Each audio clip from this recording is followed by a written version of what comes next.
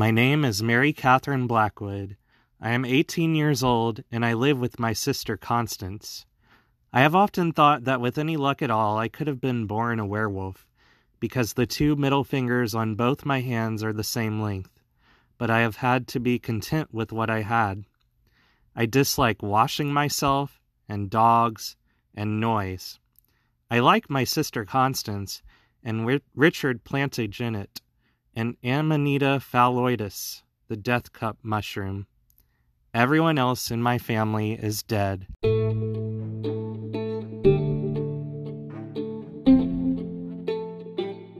Welcome to Book Blurbs. I'm your host, Kenneth.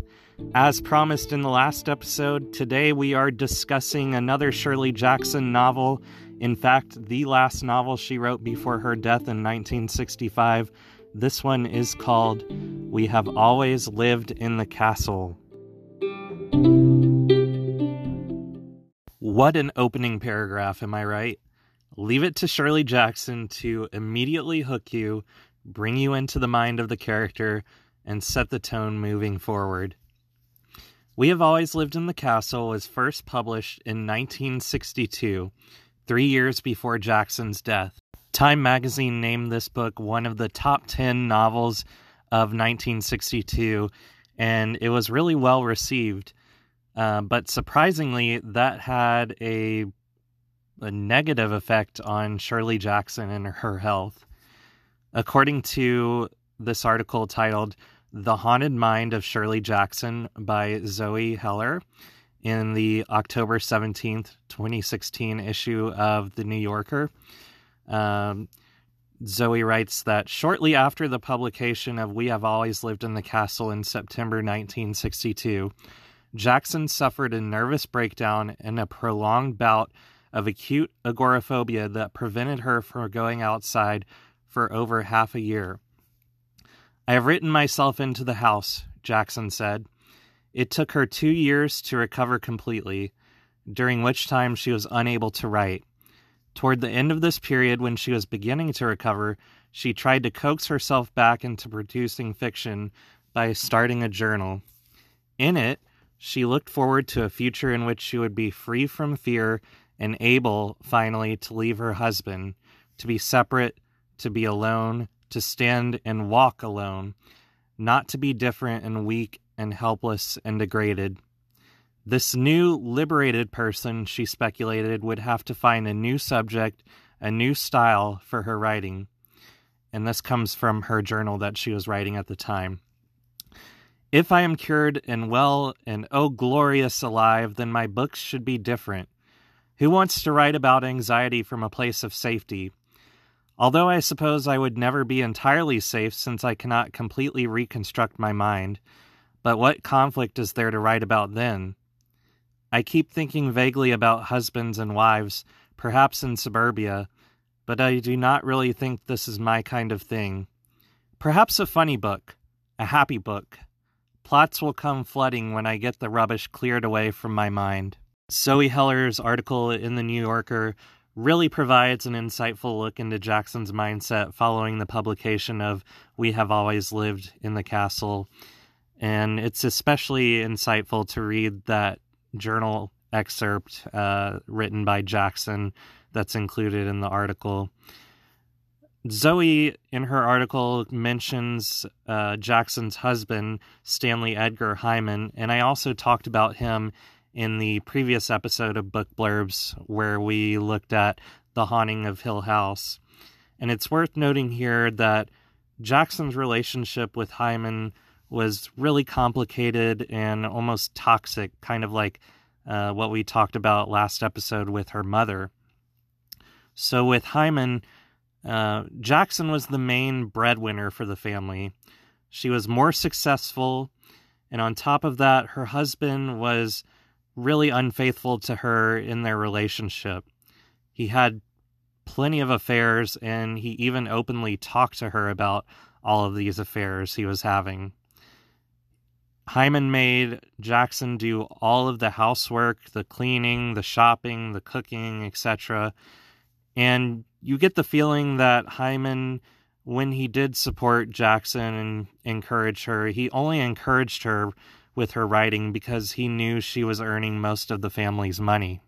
This relationship with her husband, clearly from her journal writing, has a profound effect on Jackson and really impacts her writing and her themes that she approaches in her writing. And I think you can see that in We Have Always Lived in the Castle. Before we get into the novel itself, you often hear, "Don't judge a book by its cover." But I've got to say, the cover for this version that I read from, which is the Penguin Classics Deluxe Edition with deckle-edged pages, really nails what kind of story awaits you inside its pages. And beyond that, it's just a beautiful illustration by Thomas Ott. It really draws you in, and it's captivating, just like the writing that's waiting for you when you begin the story. Now, a word of warning if you're reading from this same edition: do not, I repeat, do not read the introduction by Jonathan Lethem before you read the actual story. It spoils everything, and you don't want to ruin the surprises and twists that Jackson has waiting for you. So I definitely recommend, and I implore you to read the story itself first, and then go back and read the introduction, because it's a really well-written introduction, and it makes some really good points and has some pretty interesting analysis. So Jonathan Lethem did a really good job with it. I'm kind of puzzled why books do this, and they include these spoiler-filled introductions at the beginning of the story, because naturally you want to start at the beginning, and that's the very thing that begins the book. But you have to skip this one and then come back and read it once you finish the story. With that warning out of the way, what is this book all about? Well, We Have Always Lived in the Castle follows the Blackwood family, specifically 18-year-old Mary Catherine, or Mary Cat as she's also known. Wonderfully delightful nickname, by the way. And Mary Catherine serves as the book's narrator from the very first paragraph. We also follow her 28-year-old sister Constance and their paternal uncle Julian. Shirley Jackson gives this novel the claustrophobic setting of the Blackwood house, a grand home with extensive grounds that sits in isolation on the periphery of what you can safely categorize as a small New England style of village. The villagers revile the Blackwoods, but it's not exactly clear why they despise them so much. It might be because the Blackwoods fenced off and locked away their property to prevent outside access, robbing the villagers of a shortcut on their walk into and out of town. And it might also be because they're just jealous that the Blackwoods own so much land or have so much money. But whatever the case may be, it's the classic Shirley Jackson theme of persecution, of otherness, in the way that the villagers ostracize the Blackwoods. 6 years before the novel starts, the Blackwood family suffered an extreme tragedy. One night at dinner, most of the family was poisoned and died very shortly thereafter. Among the deceased were Constance and Mary Cat's parents and brother, as well as Uncle Julian's wife. The poison was found mixed in with the sugar in one of the family's heirlooms, an old sugar bowl. Now I know. Now you know. But a sugar bowl? A sugar bowl. It's hard to believe something so small could cause so much wreckage and devastation. Or the loss of so many lives. That's right, Lemony Snicket. Eat your heart out. It was the sugar bowl. Our three main characters survived because Constance didn't take any sugar. Mary Cat was punished that night and sent up to her room without dinner. And Uncle Julian only used a very minuscule amount of sugar, leaving him paralyzed in body and mind. Constance went to trial for the murders, but she was acquitted of all crimes. Since then, Constance has not left the Blackwood home. In fact, the farthest she ventures is the family garden right outside.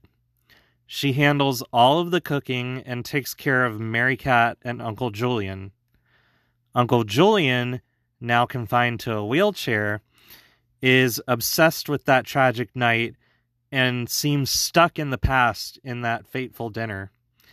He makes it his life's work to write a book about the event, and he keeps very careful, meticulous notes when his memory isn't actively failing him.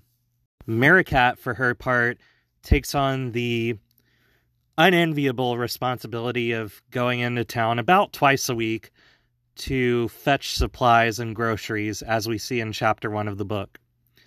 Like I said before, the villagers do not like the Blackwoods, and Mary Catherine does not like them. The villagers are well aware of the fatal poisoning, and they actively taunt Mary Catherine when she comes into the town. Even the village children are in on all of this, constructing songs about the incident. One that they use to tease Mary Cat goes like, "Mary Cat," said Connie, "would you like a cup of tea?" "Oh no," said Mary Cat, "you'll poison me." "Mary Cat," said Connie, "would you like to go to sleep? Down in the boneyard 10 feet deep?"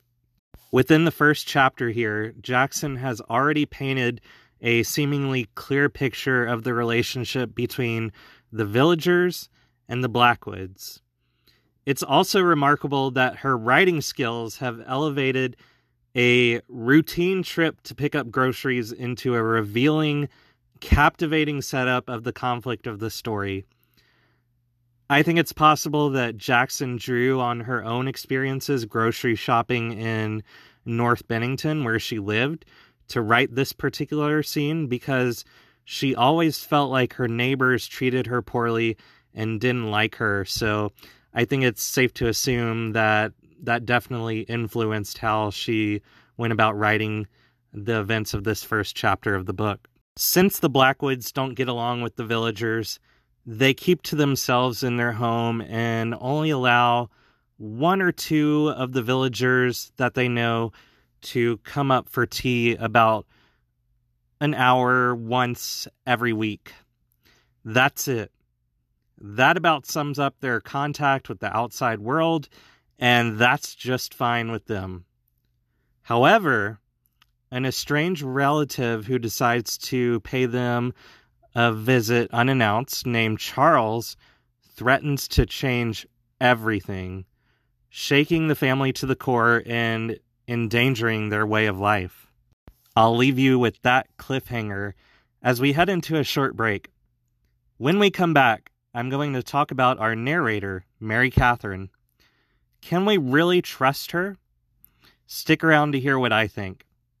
We'll be right back with more of this episode of Book Blurbs.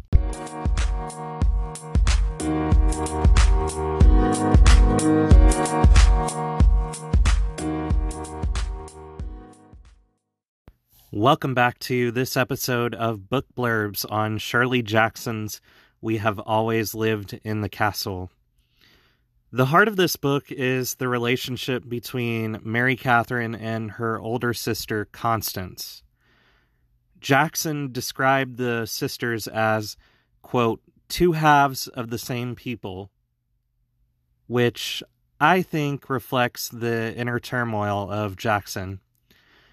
She had the creative, feisty, magical Mary Catherine side on one hand, but on the other hand, she also had the anxious, confined, Constance side to her. Let's take a closer look at our narrator, Mary Catherine. From the get-go, it's clear that something is off about her. She tells us quite clearly that she's 18 years old in the second sentence of the book, but I can tell you she certainly doesn't act her age. Is it because she was only 12 when her parents died and therefore she remains stagnant in her behavior and way of seeing the world? It's hard to say exactly. She creates her own reality and views life through these magical lenses. She believes in spells and curses. Are you seeing any similarities to the real-life, self-professed amateur witch Shirley Jackson yet? For example, Merricat buries various personal items and nails things to trees to ward off evil and protect her family. She makes up her own silly rules, like she has to stay out of Uncle Julian's room, and is very insistent about obeying them, even though Constance assures her that no such rules exist. She constantly talks to Constance about her dream of living on the moon with her and having her all to herself. And she's always just approaching and treating life like it's some big game. As you can see in chapter 1 on page 4 of my version of the book, where Mary Catherine tells us, "I played a game when I did the shopping. I thought about the children's games where the board is marked into little spaces and each player moves according to a throw of the dice. There were always dangers like lose a turn and go back 4 spaces and return to start, and little helps like advance 3 spaces and take an extra turn. The library was my start, and the Black Rock was my goal." So, you see there, she's viewing the world through as if it's like this board game that she has to run through and get to the finish line of. So it's really interesting that she kind of sees it that way. So it's clear to us that Merricat is not a reliable narrator, and we have to rely, therefore, on characters like Uncle Julian to feed us the backstory of the plot, which, coming from him, can be comedic in delivery thanks to Jackson's writing at times.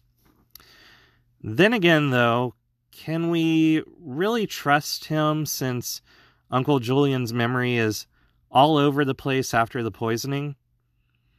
Maybe not, especially if you think about the fact that he believes that Mary Catherine is dead even when she's standing right in front of him. Is it even possible to get to the bottom of the mysterious Blackwood murder with this cast of characters? I want you to read for yourself and let me know what you think about all of this when you finish the story. On to my rating of this book. Now, my rating scale goes from, in terms of best to worst, bookshelf, buy, library, SparkNotes, or pass. And for this book, Shirley Jackson's We Have Always Lived in the Castle, I'm going to give it the rating of buy. I think it's well worth the money. Heck, even this cover itself is, I would say, worth the money because it's just so haunting and it's amazing.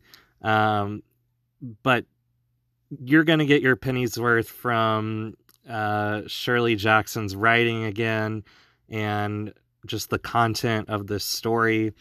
There's this really deep mystery of the Blackwood family murder, and there's this impending threat of this relative, Charles, that comes to visit, and then there's that kind of hanging conflict with the Blackwoods and the villagers.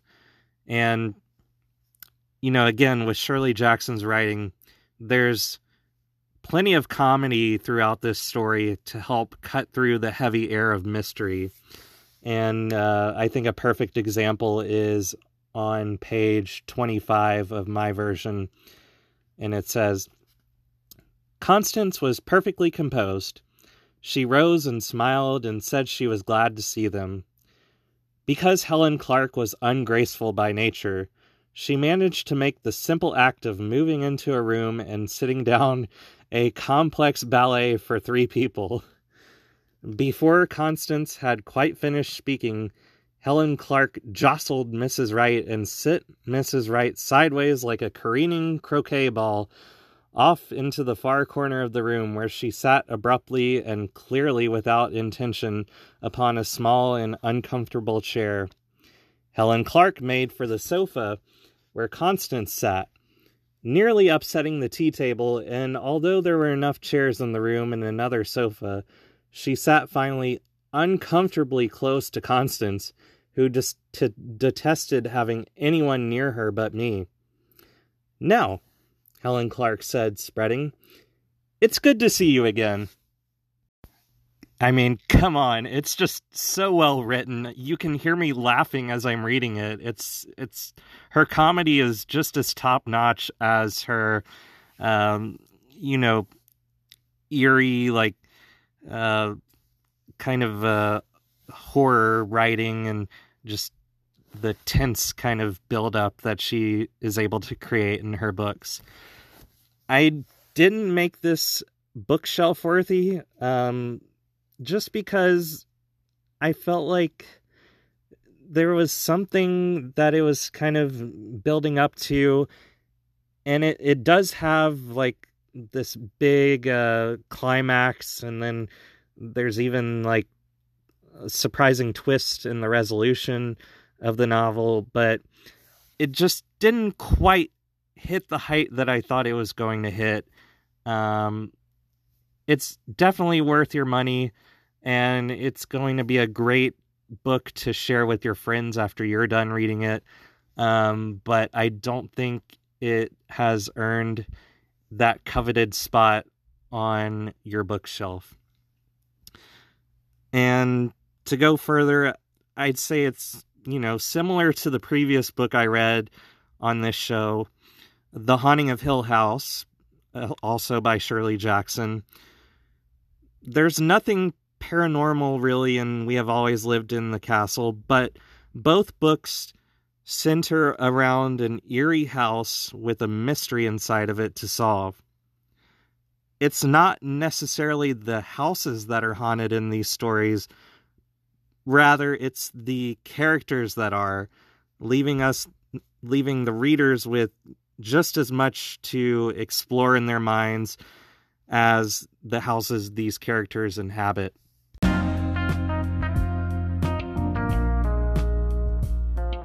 That's a wrap on this episode of Book Blurbs. I hope you enjoyed hearing about We Have Always Lived in the Castle. I think it's a really approachable book, even though it's a modern day classic, I guess. It's very easy to get through. It's under 150 pages, so I think most readers could knock it out in just a couple of days at most, like I did. And looking into pop culture, this book was actually adapted into a film recently in 2018. And you can now watch that film on Netflix. In fact, I did that the night after finishing this book. The film stars Alexandra Daddario as Constance, Thaisa, I hope I'm saying that right, Farmiga as Mary Cat, and Sebastian Stan as Charles.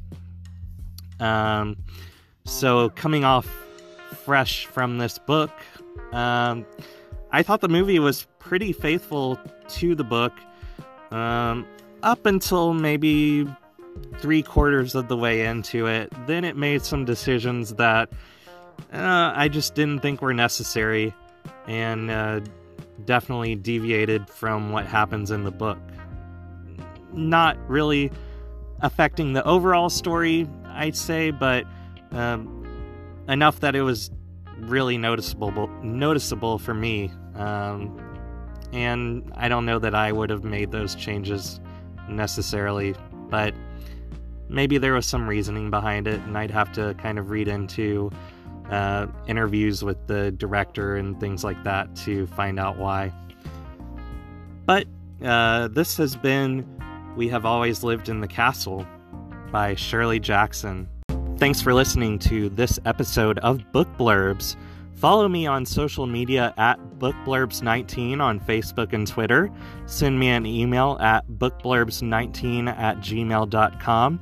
And go to anchor.fm/bookblurbs to record a voice message that I can use in future episodes. You can talk about a book I reviewed in a previous episode, or share your excitement or recommendations for books that are coming out. I'd love to include you and make you a part of the show. Thanks again for listening. My name is Kenneth. I'm your host, and I hope you can join me for the next episode of Book Blurbs.